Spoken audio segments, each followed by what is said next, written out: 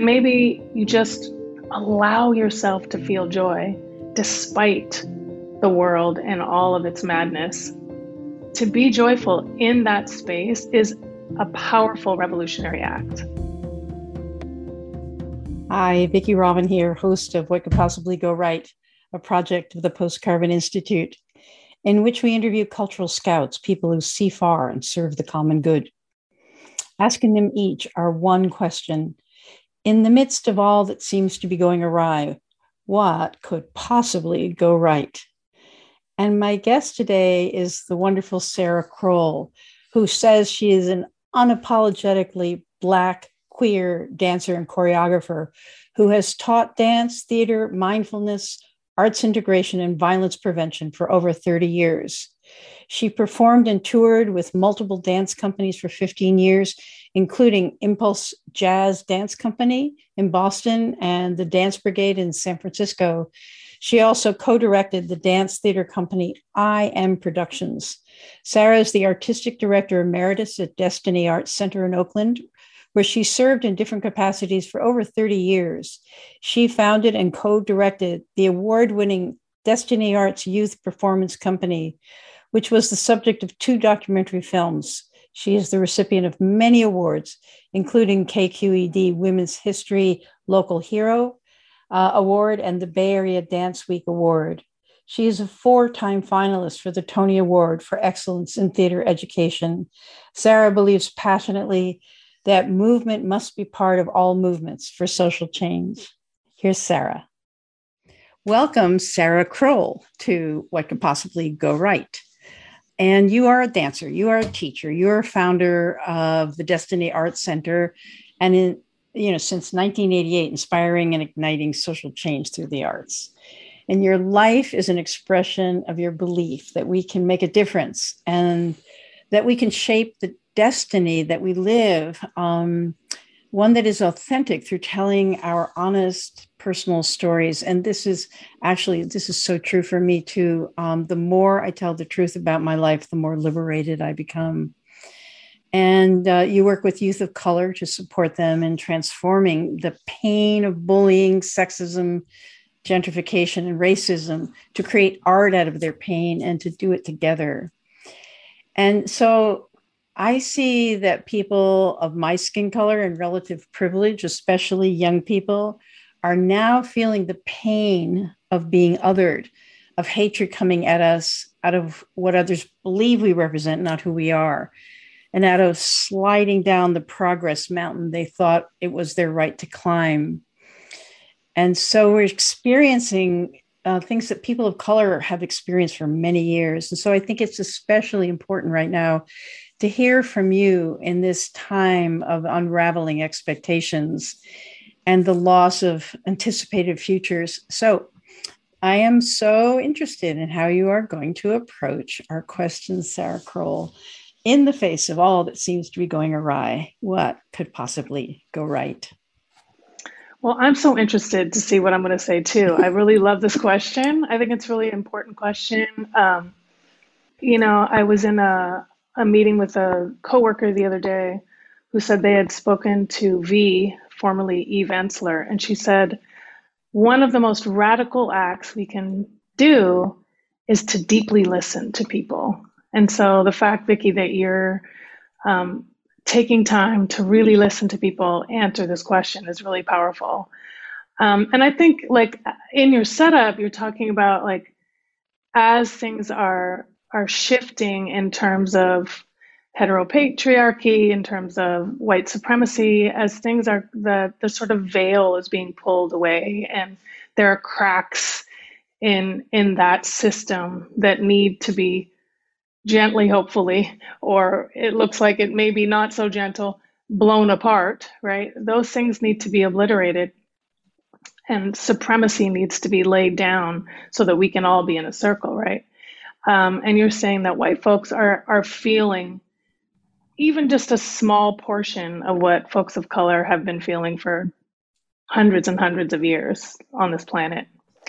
And I think it's important. It's kind of like deep listening and empathy. I come from my work is very empathic because I just am an empathic person. And I think to understand, we don't want to feel each other's pain to the point of just shut down, but to understand someone's pain, to deeply listen to what has happened, I think is really important. In fact, this morning, um, I'm a part of a group of women of color who are artists and activists from around the country. And we have a WhatsApp chain. So we get to like check in with each other and support one another. And I think that's one thing that's going right, as people are coming together in groups and expanding their circles.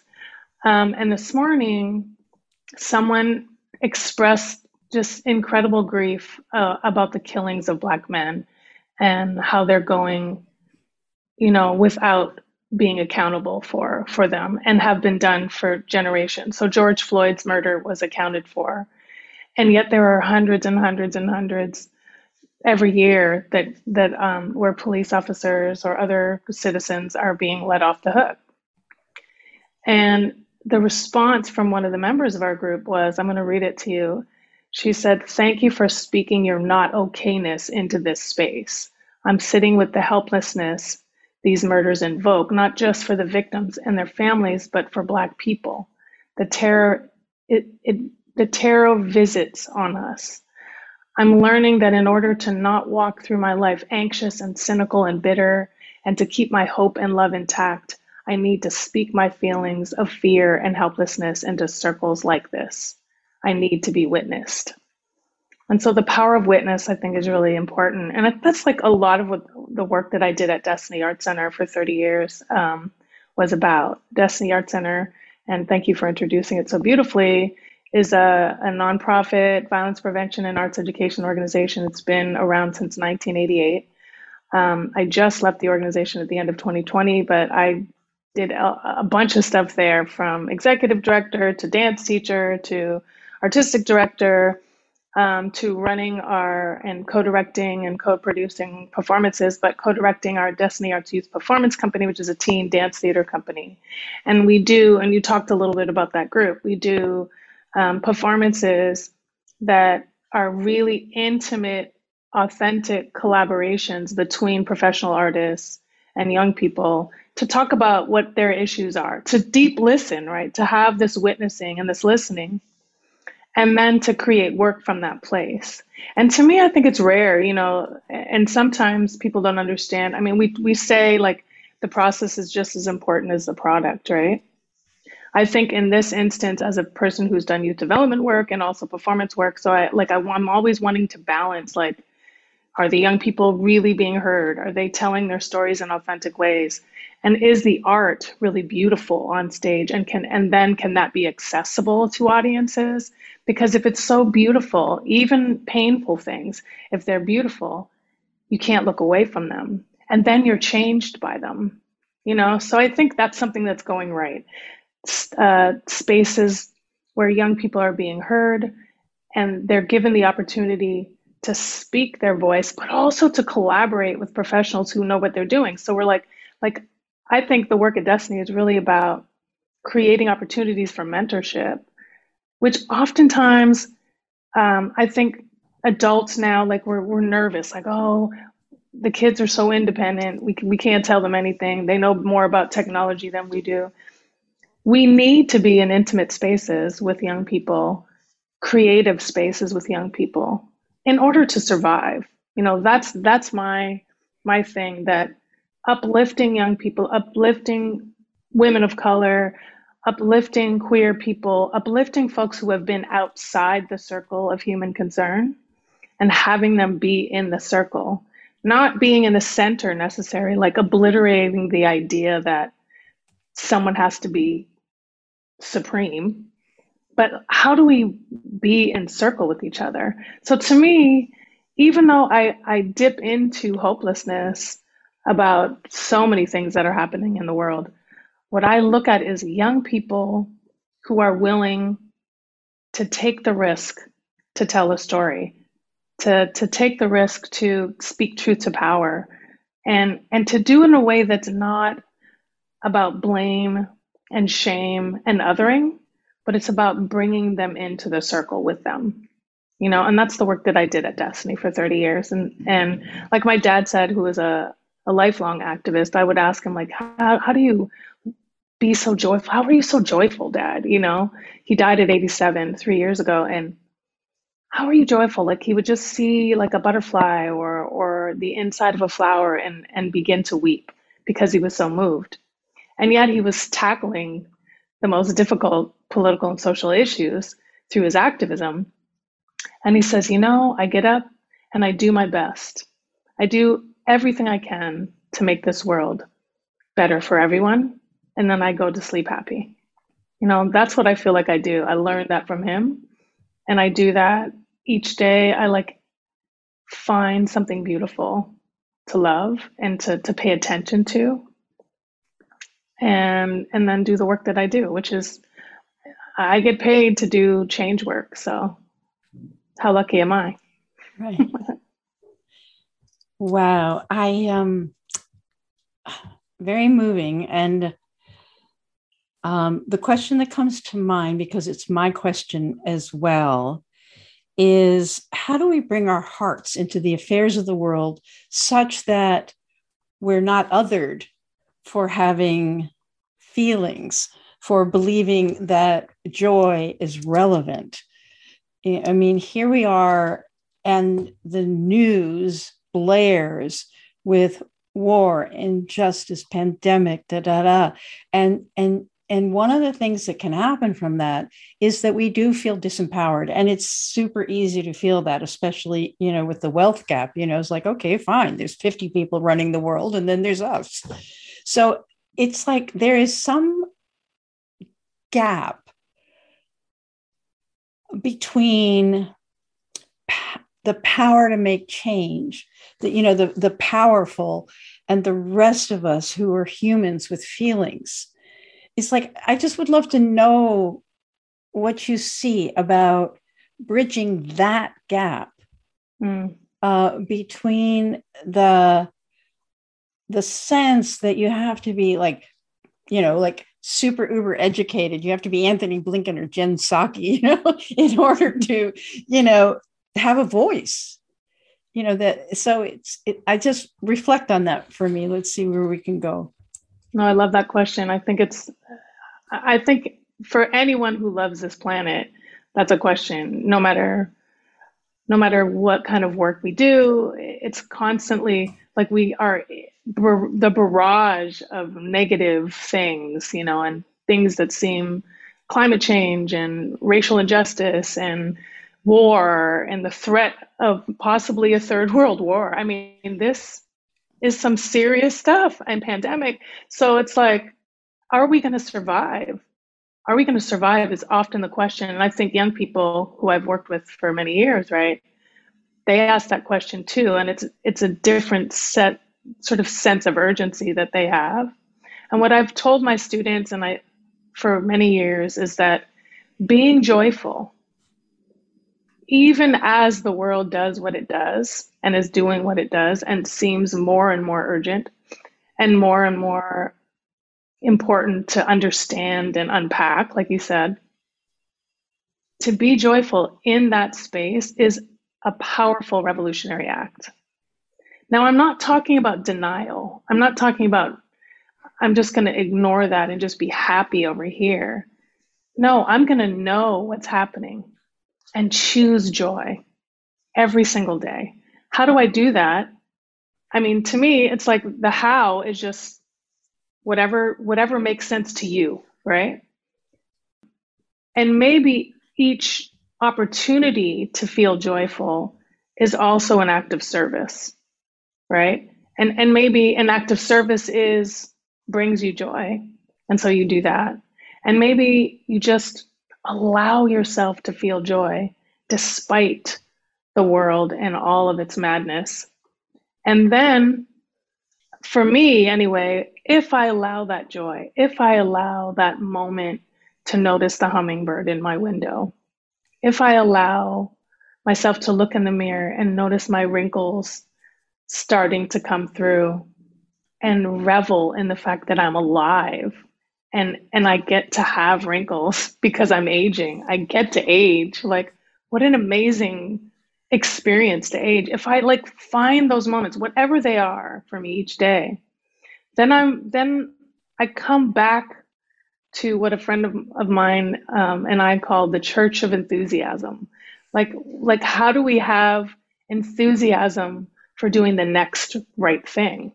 Mm. You know, and I mean, and it's so many years of, for me, in order to be in this state, so many years of deep meditation and therapy and 12 step for codependency and like so many ways to heal in order to arrive in this present moment with my heart as full as possible, you know, and have compassion for people who may wish me ill. How do I have that? You know, one teacher of mine, Byron Katie, she says, I know when I walk in the room that everyone loves me. They just might not know it yet. It's like there's so many pearls of wisdom in this world. You know, there's so many people doing incredible work, from the young people that I've worked with at Destiny Arts Center to spiritual teachers that are, you know, spreading their wisdom. And for me, you know, I always like, when I'm listening to spiritual teachers, I'm like, does it resonate with me? Mm-hmm. Right? Because people, you can get caught in the egoic space and then follow blindly. So I always check in, and I love that I'm very kinesthetic. I'm a dancer, yes, and everything just sort of comes through my body. So I can check my body like, does that resonate for me? Yes, I like that. So the 12 step thing, take what you want and leave the rest, that works for me. It's like, what works for me, channel it through myself at this moment and be in the best space that I can be every day, every Mm-hmm. moment. Wow. I one of the things that came to me as you were talking is I wonder how many people actually feel that they're masters of the universe. You know, there's a lot of egoic people who think they're masters of the universe who aren't. But, you know, the people that we might project on, like, you know, these guys are running the show.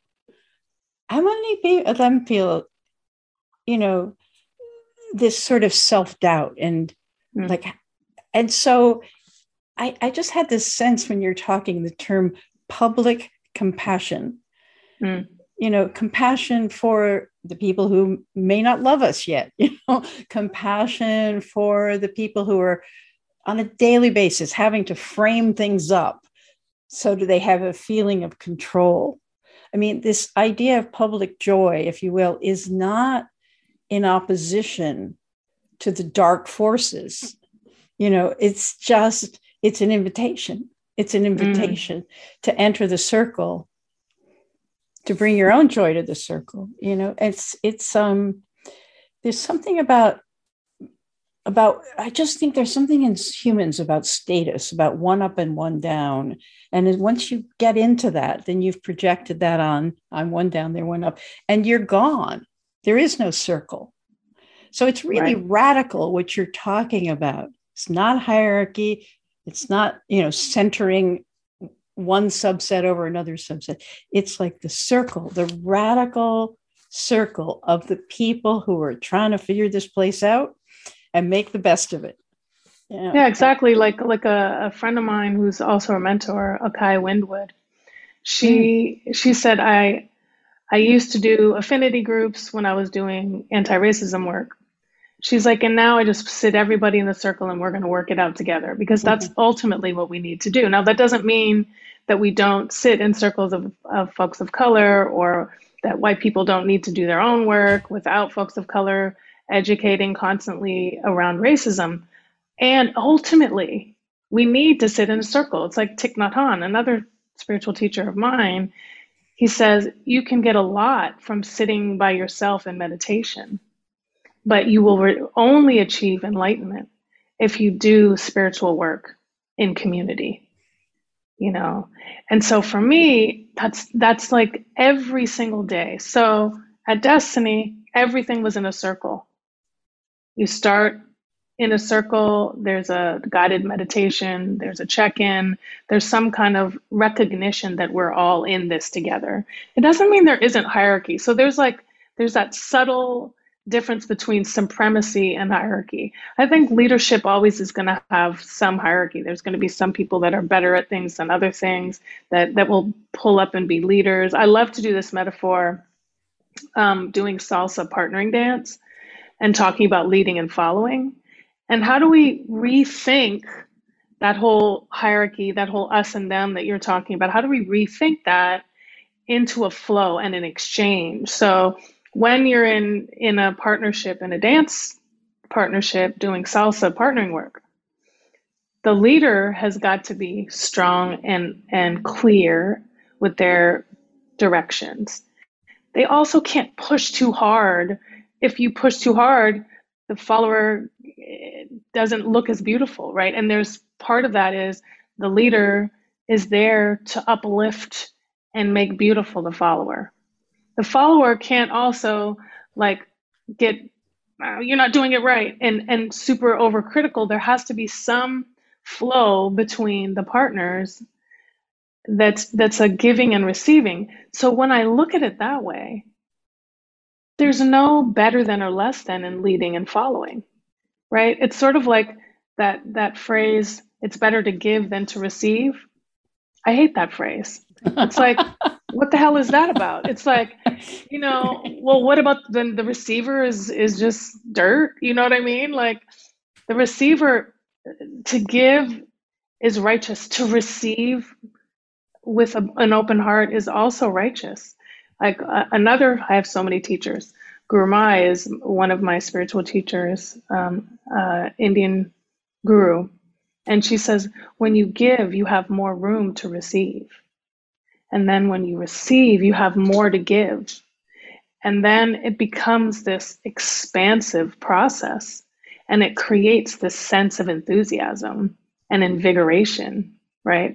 That we're willing to receive. So I would talk with my students as much about being generous with giving as being generous with receiving. Mm-hmm. So when we would do like a circle in the beginning, so I was talking about the circle, there's a circle, an opening circle, there's a meditation, there's a recognition that everyone in the circle belongs, so different exercise to do that. And then at the end, there's a gratitude circle. And in the gratitude circle, I always encourage people when they're receiving gratitude to open up their bodies, to really receive it. I mean, I remember when I first started doing these gratitude circles with my students years ago at Destiny, I would get this showering of love, after some big event or whatever. That's all this gratitude. And I would go home and I would weep. Like I couldn't handle it. I couldn't hold it all. I couldn't receive it all. And then then I would feel depleted, right? Because they were giving all this. They wanted me to receive it. And so over the years, I slowly developed the capacity to receive the amount of love that I was getting in order to just feel good, and also to be able to have more to give. And so when I left Destiny after 30 years, people were like, oh, you must be burnt out, nonprofit, blah, blah, blah. I was like, no, I'm not burnt out. And I want to be very clear. I want to make it plain. It doesn't mean that I didn't have days where I was tired, but I want to be clear. This is not about burnout. You don't have to burn out when you're in being of service, but you need to know how to replenish yourself. And it's not just about going away and doing self-care, which I think is extremely important for any leader or any member of a community that's doing change work. But I think it's also in the moments of the work, feeling that exchange, right? And I could tell that I had more and more capacity over the years as I focused on it to be less depleted. Like when I walked into the workplace, I was like, like this day, I will bring love through my thoughts, my words, and my actions, and I'll receive it in return. It's like a state, right? It doesn't mean, and if it may sound for people a little corny and a little like woo-woo, For me, it's not. It's very practical. I'm a Taurus. It's very practical. And it's practical in that it requires steady, like concentration and also creating ways of being in relationship with each other that give that opportunity for exchange, right? So it could be I answer the phone, Destiny Art Center, this is Sarah, and somebody says, I'm looking for somebody who can give me so and so. Ah, we don't have that, but I have a list of people that I can send you to. And then we have this delighted exchange. And if I don't receive that, like, oh my God, thank you so much, and just like go on to my next task, then I might feel tired at the end of the day. But I'll just take it in. It doesn't take extra time. It's just I take it in like, oh, this person was grateful for what I gave to them. And I was grateful for that they called me to ask. So it's just like I don't know, for me, it's been a shift of the way that I look at things. It doesn't mean that I don't feel despair about racial violence or inequities or all of the isms that feel like they're raining down on us right now. And yet, I say over and over joy, to feel joy, to express joy, to emanate joy is a revolutionary act. Mm. Wow. It so resonates with me. I mean, everything you're saying, I can feel like there's an opening between right and wrong, and that you're talking about and through that opening, and that it's so easy to tip into despair or hope. You know, both of those being sort of a withdrawal from the present moment, which is beautiful stuff beautiful stuff is being exchanged. And even if somebody's mad at you, you can take that as like, wow, they're really willing to show up in this conversation. They're not like being polite and just like, like, thank you very much. They're not exactly. No, it's brilliant like, when people come to you and say, look, this didn't work for me. Like it's courageous, right? To have those conversations. Totally. And so if we're the recipient of that, we need to be able to receive it not in a like as a bludgeon, but as a gift, right? And like I said, this is not easy stuff. But there was one, I have a story that you reminded me of. So at Destiny Art Center, there was a group of folks who were doing some work there. They had, I won't tell the full story, but there was some bad feeling about the administration at Destiny. And there was a lot of feeling that Destiny was upholding anti-blackness. And as a black woman, as an organization that's run by mostly people of color, who serves mostly people of color, primarily black folks, I was like, well, no. And I felt defensiveness. And, long story short, I was like, let me find that in me. Mm-hmm. As a leader at an organization who represents an organization, let me find anti-blackness in me. Because anti-blackness, internalized oppression is real, right? Anti-blackness is real. So I found it, and then I got counsel. I talked to people. I prayed. I meditated. I like drank water. Before I met with this group of folks who wanted to talk to me. And my prayer was, let me be a good listener, like a really deep listener. I want them to walk away feeling heard. And I want my heart to be open. Mm. Those were my main prayers. So I sat with them and we talked about, they talked. I just said to them, look, I really want to listen. I'm happy to do problem solving and think about how we could make some shifts at the organization, but mostly I want to listen. And I, sort of back to what I said in the beginning, which is deep listening is a revolutionary act as well. And so I listened and I could feel myself really present. Thank God for all the people who helped me get there. Thank God for the meditation practice, all of the things. And by the end of our conversation, we sat for about an hour and they had many critical things to say. My chest felt like a pool of water. It was so soft. And I felt this sense of bliss that I had connected with these people, that I had provided an opportunity for them to speak truth to power, because for them, I was the person in power, and that was true. And I don't know, it was a deeply powerful experience for me. And it sort of made me feel like, oh, the guardedness that I often feel, and I imagine many of us feel when people have criticism of us, Mm-hmm. it's useful to a point, right? I mean, we don't want somebody coming at us with a bludgeon. And if we can create opportunities for deep listening, truth and reconciliation, if you will, I mean, it is powerful beyond measure. Like, I don't think, I know that I had not experienced the power of that before, and this was only a few years ago. And I imagine most of us don't give ourselves the opportunity to feel the power from that type of exchange. I know that I've been very defensive, like, no, you can't tell me I'm wrong because then I'll feel bad about myself, and it'll contract me. I don't want to feel that feeling.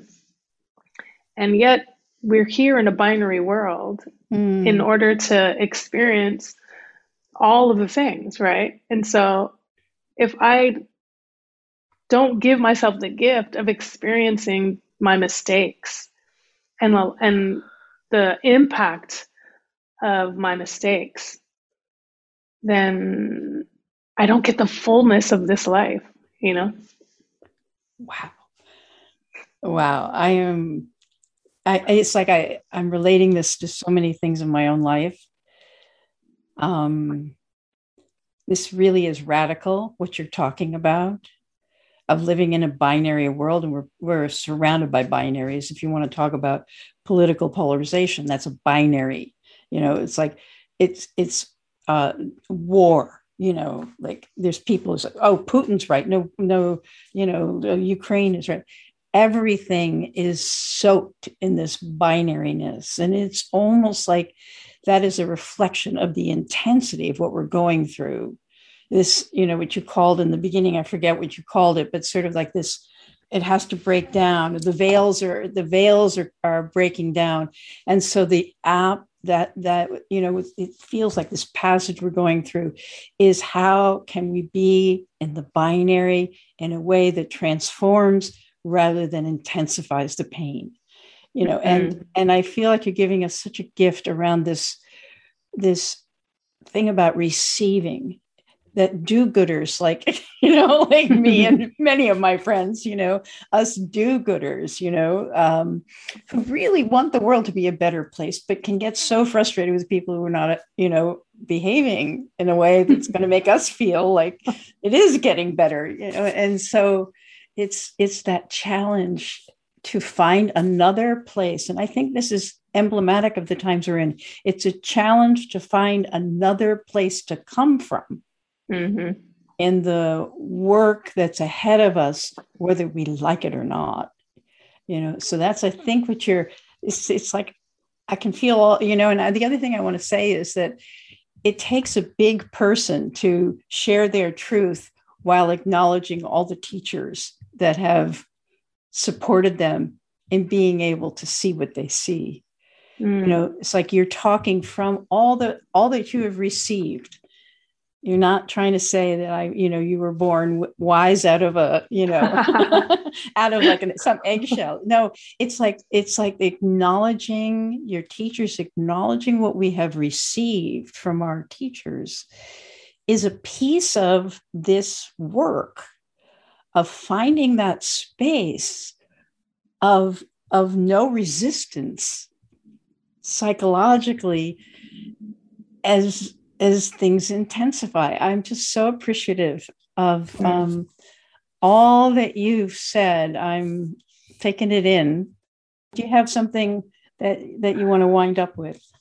Absolutely. I mean, I really appreciate you saying the piece about me acknowledging my teachers, and there's so many more that I haven't named. And so my students have been my teachers, and my coworkers have been my teachers, and people who have said mean things to me about whatever have been my teachers, and it doesn't mean that I hang out with them, but I have gratitude for them. And there's this little girl, one last story, and then I'm going to read this quick little poem for you that one of my students wrote, because I really want to underline that so many of the young people in my life have been teachers, and I have been theirs, and I accept that giving and receiving. There's a little girl who came to me and she was like, I can't do dance anymore. She was probably 6 because I cut my finger. And so I was like, oh, like her finger was like affecting her ability to dance. And I said, do you believe in magic? And she said, yeah. I said, well, I'm magic. And if I kiss your finger, it's going to be better. And she said, okay. I think some like honest skepticism is definitely, discernment is important. We need to teach that to our kids. I said, are you ready? She said, yeah. So I kissed her finger very lightly and I said, how does it feel? She's like, it feels better. I said, do you want to go back to dance? She's like, yes. And she just went. It's like there's so many gifts all over the place that if we receive them, if we slow down even just a little bit to receive the gifts that are abundant everywhere, then we can step into the world of binaries without so much of a shield, or without so much of without our fists up. Either one. I think that's, I don't know if that's my teacherly moment, but I accept that I'm a teacher, so it's okay. Yeah. But there's this piece that one of my students, who was, at the time, she was 15 or 16, her name's Jelena Keen Lee. And she wrote this poem called I Wish I Was a Painter. And it's very short, I'm just gonna read it to you. She says, I wish I was a painter. If I were a painter, I would paint a new world. Not a world without conflict, but a world without ignorance. Not a world without anger, but a world without apathy. Each brushstroke carefully creating communities and countries. Imagination, innovation, inspiration intertwined with the breeze. If I was a painter, I would recreate our cultural regression and relaunch a revolution. We can reinvigorate our nation. We can be the change we want to see. Together, we can paint the world with our words. Thank you. Thank you, Sarah Kroll. Thank you so much, Vicki. What a pleasure. Hey, thanks for listening. Don't forget to subscribe and leave us a 5-star review so that this hopeful message can get out to more people. Check out Post Carbon Institute's Resilience website for show notes and for more guest information. Thanks also to Cher Miller, Amy Burringrud, and Clara Winter at Post Carbon Institute, plus production assistant Michelle Wigg from frugalityandfreedom.com.